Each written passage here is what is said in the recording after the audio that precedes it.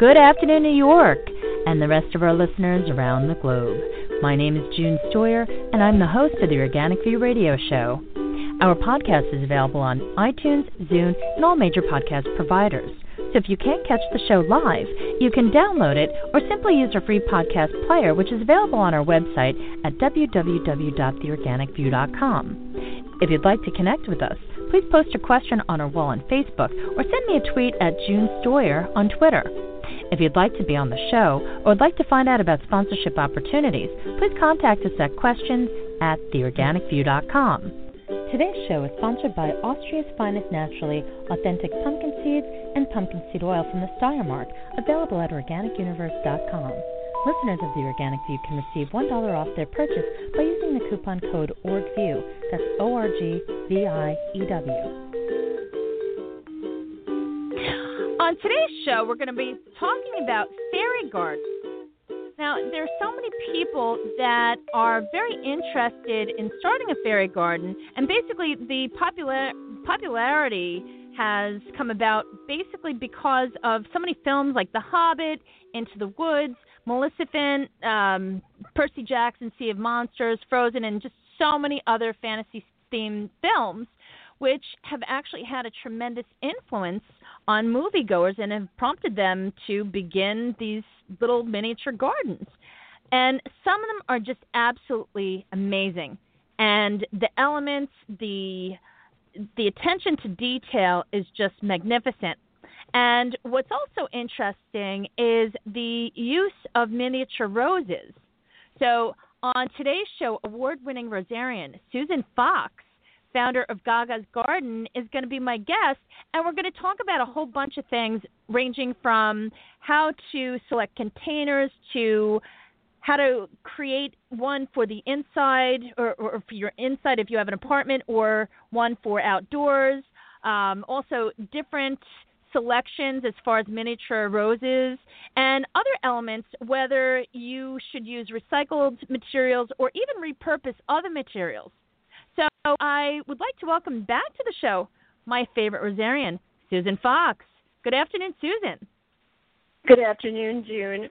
What's better on an afternoon that was predicted to be snowmageddon than to be planning or working on our little indoor fairy gardens, when we can be just, if we're not planning for our spring gardens or starting our seeds, but working on a delightful little fairy garden.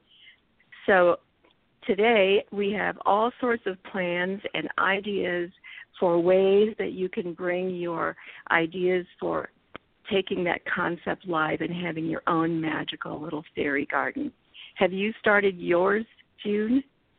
I actually have had so many different fairy gardens throughout the years, basically because of different family members, and then recently as a master gardener, we used the whole concept actually as a mechanism to attract people to come to the public educational gardens, the display gardens. So it was a really fun exercise, and plus it was a great way to introduce different plant specimens, as well as just get kids interested in gardening. And let me just tell you, folks, it wasn't just the little girls.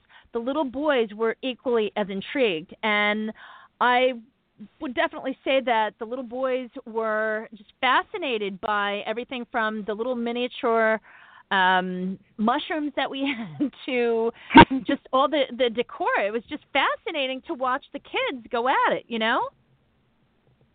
Well, it's an ancient concept, June.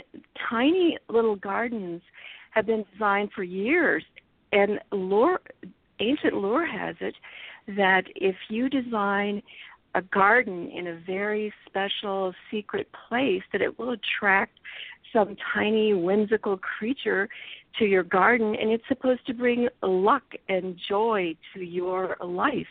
And so when you're creating your garden, you can be as whimsical as you want to when you start designing with that thought in mind, that when you're creating and you're designing that space, whether it be indoors or outdoors, that you can just put in that magical design element. And that is what intrigues children.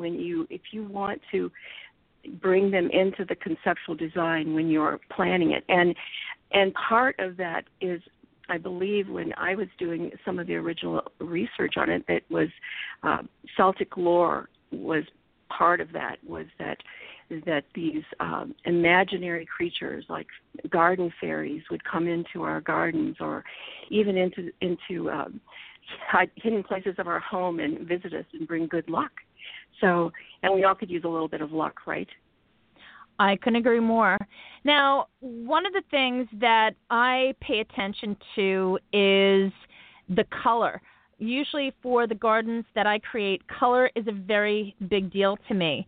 So that, for me, is a primary concern, whereas other people might be concerned about, say, the materials. Maybe they have an abundance of materials, or they might have a particular container that they want to use and basically center the miniature garden around the size of that container. So, folks, before you begin, it's important to figure out, okay, what matters? Is it the color that is going to be the theme, which will determine what elements you add or what elements you don't add? Or is it a matter of a particular container? Say if you want to recycle a particular, whatever it may be, whether it's a crate or a wooden barrel, whatever the case may be. Some people like to recycle different types of clay pots, and there's a whole bunch of different things that you could do with that. It really depends upon a myriad of factors. Susan, could you share with our listeners some of the criteria that you use when creating a fairy garden, or miniature fairy garden, should I say?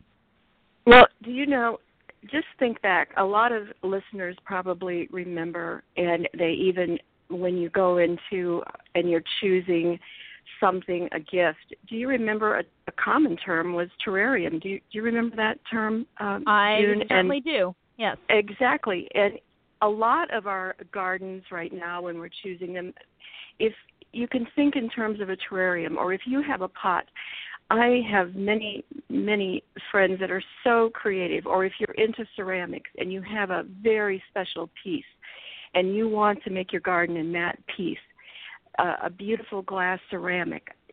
How many of us have gorgeous ceramic pieces that we'd like to make that garden in, and you have a bay window or a special place, that a living area that you spend time. Think about location. I think location is important when you choose your pot. And lighting. If you're going to use shade plants, then address your lighting concerns. But if you're going to use roses or the micro minis or roses, they need more sun. So if you're going to have your indoor garden and you're not going to address, like I've got, I went ahead and got some of the lighting, the indoor lighting. But if you're going to use the light from the outside, then you've got to address lights, and then you're choosing your container. But I've used some ceramic, beautiful round ceramic pots that I want with an eastern exposure so that it gets morning sun. So with your roses, you still are going to want to get at least 4 hours or up to 6 hours of sun if you're going to count on those little roses to bloom. So think that way. Now, if your shade plants like your ivies and ferns, they're not going to need as much sun. Or a schefflera, if you're going to, or maybe some of the smaller plants. So, but I love this. I mentioned, or I was writing about, I think I tweeted it, that I love this elevated garden bed that's a wood decorative piece that I can also move outside. And it's about 18 inches by 34, and it's 30 and a half inches high. And it has a liner in it. And it's just, I just love it because it can be moved outside. So it comes inside with roses and outside, and you can put pebbles and decorative items and little bridges and so forth. So it's an excellent, basically an elevated bed, and then you can decorate it with all of the same things that you would for any sort of a fairy garden, to give it all of the exotic, enchanting items that you would of any indoor garden. So it transitions. That's what I'm saying, of indoor and outdoor. I think if you're also going to use a ceramic pot, you have to keep in mind that you're going to be watering it more often. Yes. And if it doesn't have, be very careful about overwatering if you don't have good drainage, and it doesn't have watering a place for, holes in the bottom, and you don't have a liner, the liner that allows for outside drainage, you can really overwater, and you don't want your little plants to have their feet wet and sitting in water, right, June? Have you ever overwatered that way? Where your plant doesn't drain? I can't say that I have, because I guess not recently.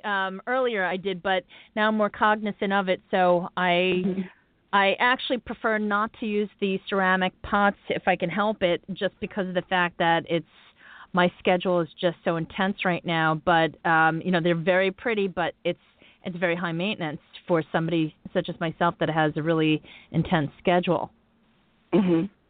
Well, and clay. The clay pots absorb. They're excellent because you can put a clay tray underneath and they absorb the water that the plant needs from the bottom. They absorb, but they can also they're not as attractive. So, but they can get kind of a mossy look to them. So I think it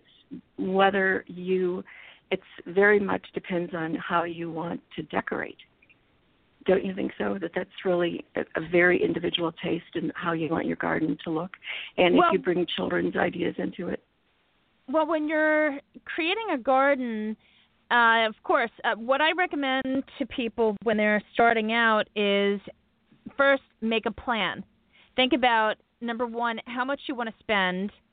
If you have any existing materials that you would like to use, and be creative. Think about any materials that you can repurpose or recycle, for that matter. And what I'm talking about is, say if your daughter has an old tea set or any type of little toys that you can incorporate as part of the hardscape for that little miniature garden. You'd be surprised how lovely it looks. But these are things that you really need to consider, and it's always best to start off with a plan. So there are a number of different tools that are out there where you can actually sketch what the little miniature garden is going to look like, whether it's indoors or outdoors. It doesn't matter. It's always to start off with a plan of some sort, so that you can actually figure out what you're going to do, how much time it's going to take, how much money it's going to take, and what materials you need. And also what's nice is that if for some reason you don't like the way something looks, you can always change it up. So I think that's also important. One of the things that I find to be helpful is if you start off with your hardscape. If you have different materials that you want to make as a permanent part of that garden, whether it's a little bench or a miniature statue, one of the things that I like to focus on is the figurines that I'm going to have in that miniature garden. Some of my favorite fairy artists are Amy Brown, Jessica Galbraith. There's so many of them. But I think Amy Brown is probably my favorite. There are a number of other beautiful artists. I mean, the work that they do is just magnificent, but I guess over the years they've become my favorite.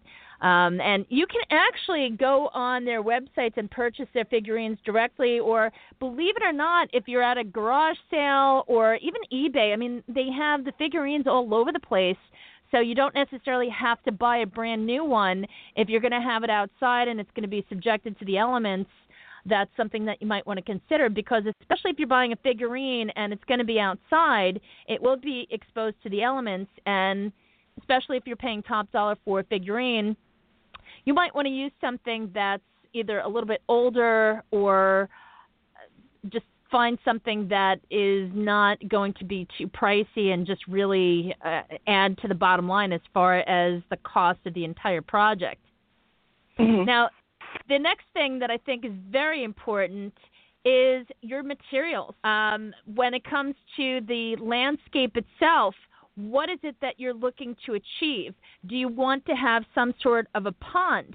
And if so, perhaps you might explore some of the battery-operated ponds, or if you really want to go all out, check out some of the ponds that require electricity, but that will run quite a bit of money.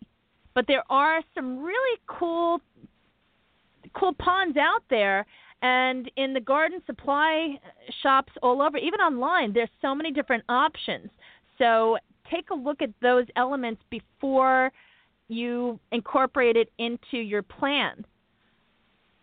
Now, yes, I've seen some that are pretty reasonable too, June. So, if with your list of supplies, you could start and build that around one little in a little type of a house, or if you're going to create a little village, and then you've got, if you want to start with one little figurine, and then you want to have, you've got your pond, and if you're going to use, the little mushrooms and landscaping stones, and don't forget that you want to have some gravel and moss.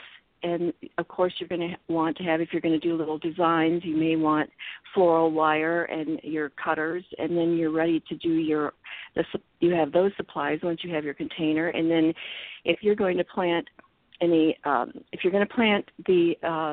micro mini roses, you can use a potting mix. If you're going to use succulents, then you'd want a cactus or succulent potting mix. But micro mini roses do pretty well in that same sort of potting mix, because they like any soil mix that drains very well. So you don't have a problem there.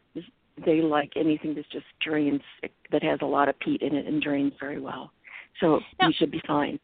If you do want to incorporate more of the succulents, what you can also do is, say if you want to make sure that they have the proper soil, what you can do is have a miniature container inside the container, just so that you can guarantee that the plant will thrive and it will be, fine, especially if you want to add different elements or different plant specimens, rather. For example, say if you have a selection of different miniature roses, and we'll get to the types in a moment, folks, but say if you want to incorporate, say, woolly thyme, which is actually a really pretty plant that will kind of give that whole ambiance that's associated with a fairy-type environment. And it's just so pretty, and plus it smells good. I think some sort of herb that will give off a smell when you touch it is also fun for kids, because then they can learn about different herbs and what they smell like, and then you can turn that into more of a culinary type educational lesson, which kids are always fascinated. It's like, wow, I can eat this. So that's something also to consider. Now, speaking of specimens, Susan, what miniature roses do you recommend would work best with a fairy garden, or miniature fairy garden, should I say?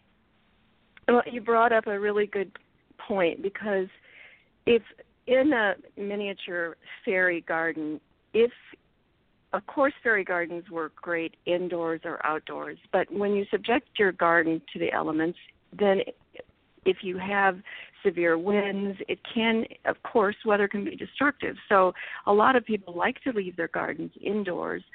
So if your garden's going to stay indoors, then roses need more sun if they're going to bloom. So you want your garden to be with a window that gets more full sun if you're really going to have those roses that are going to bloom. And you want a rose that's going to stay very tiny. And a lot of people don't realize, other than some of the roses that you will see in a basket that you get, you want what's called a micro miniature. And a micro miniature, until you've seen some of those little rosebuds, you can see a rosebud that's as tiny as just look down at your fingernail on your little finger, and that's how tiny a bud can be on a rose that's a micro mini. And you can look for roses that are called rubellite, and that's a deep pink. Citrine is an orange blend. Pieces of 8 is a gorgeous yellow with a red edge. Another thing that is just so much fun, and people will ask you about is the fun names of the micro mini roses. Like there's a rose that's called Spice Drop and Baby Betsy McCall. These are all names of micro miniature roses. Charlie Brown, Red Mimino Popcorn, and all of them are tiny, tiny roses. And, of course, another thing is that don't be afraid. If these roses get leggy or they get a little spindly, you can just prune them back. And I had a rose that I had outside in Texas, but it stayed tiny, and it was just the most precious, and it was called June Laver, Laver.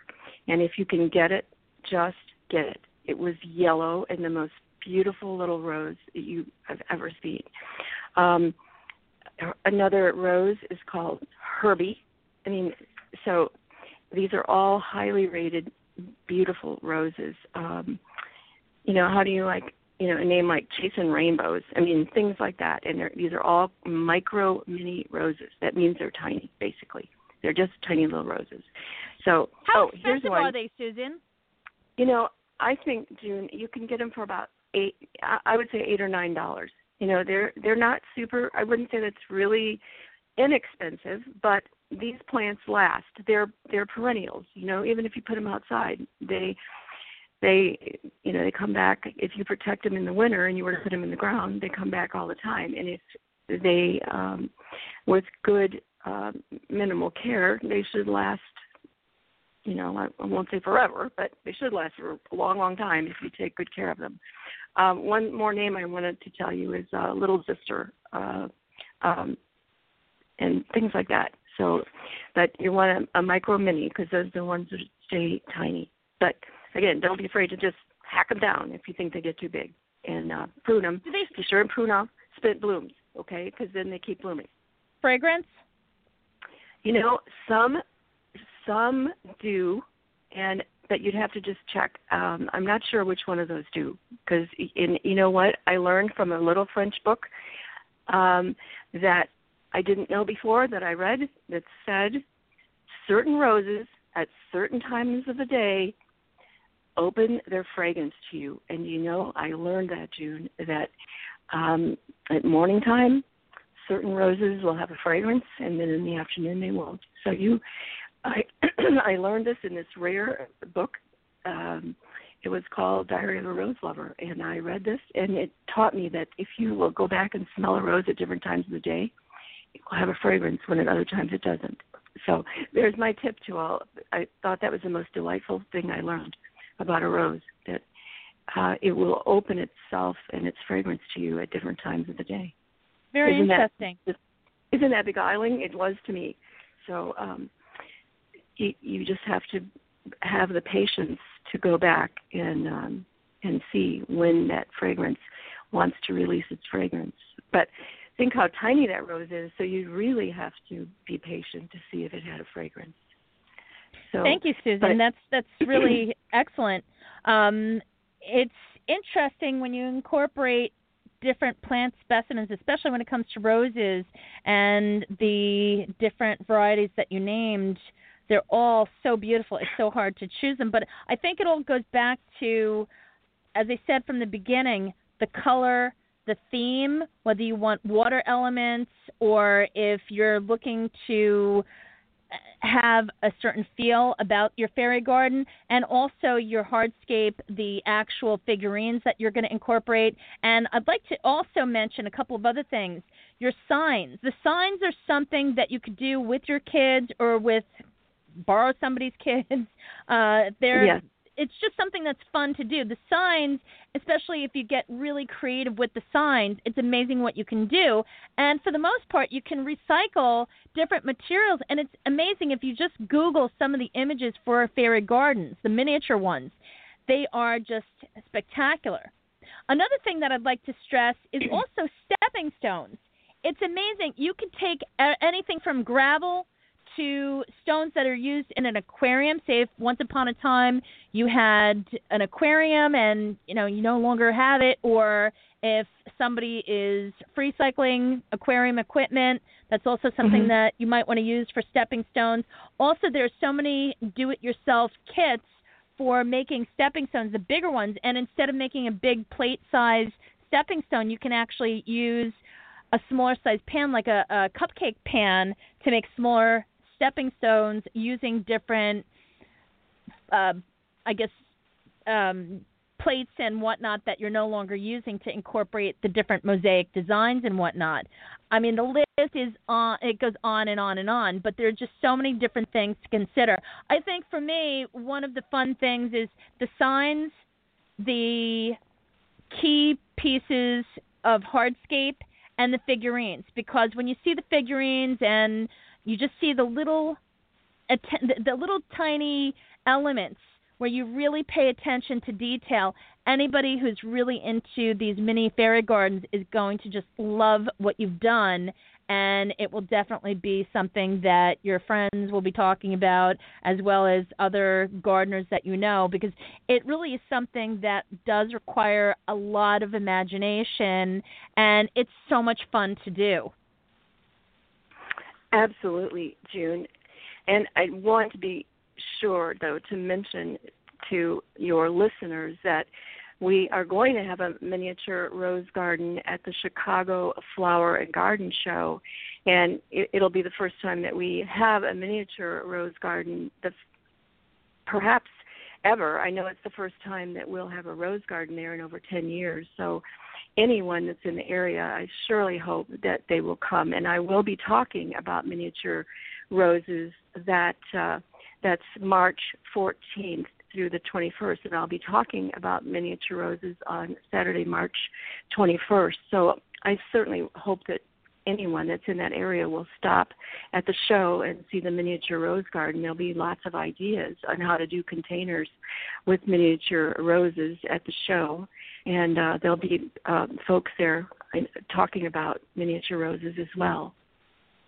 Susan, it has been wonderful having you back on the show. Could you just share with our listeners what your website is? And also, you have some miniature roses in your calendar, don't you? I've got floribundas. I have every type. I've got hybrid teas, but I do. I put in. I think I have Dr. Tommy Cairns, but I've got a calendar that's on my website. I did put every single rose that's in my calendar is from the garden, and a picture of the entire garden is in the calendar. And it's for sale on my website, which is Gaga's Garden, www.gaga, G-A-G-A-S, garden.com. And thank you for visiting. And I write about roses and lots of humor, lots of lifestyle and family humor on that website. Thank you for mentioning that, June. You're very welcome, and thank you for coming on the show. Thank you so much for having me, June, and I look forward to seeing everybody at the show to see the Rose Garden at Chicago Flower and Garden Show. And folks, please check out the companion article that is going to be posted along with this interview on theorganicview.com. And as I said, please visit Susan's website, which is gagasgarden.com. And if you are in the Chicago area, please stop by. The show is just fantastic.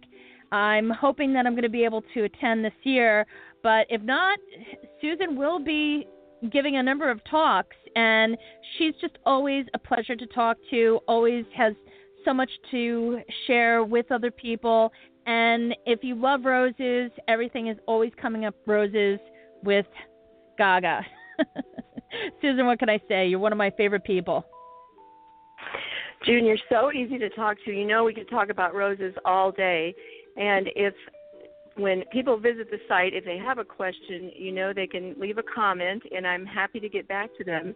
There's lots of suggestions and comments, and I talk about different things that people can do when they're planting their garden. So be sure and stop by, and questions or comments are welcome anytime. So, thank you, Susan. Thank you, June. Lovely to talk to you. I'm sorry, we are out of time, folks. Thank you so much for tuning in. This has been June Stoyer with the Organic View Radio Show. Have a great afternoon, everyone, and please, by all means, get out there and get connected with the earth and get gardening. Have a great day.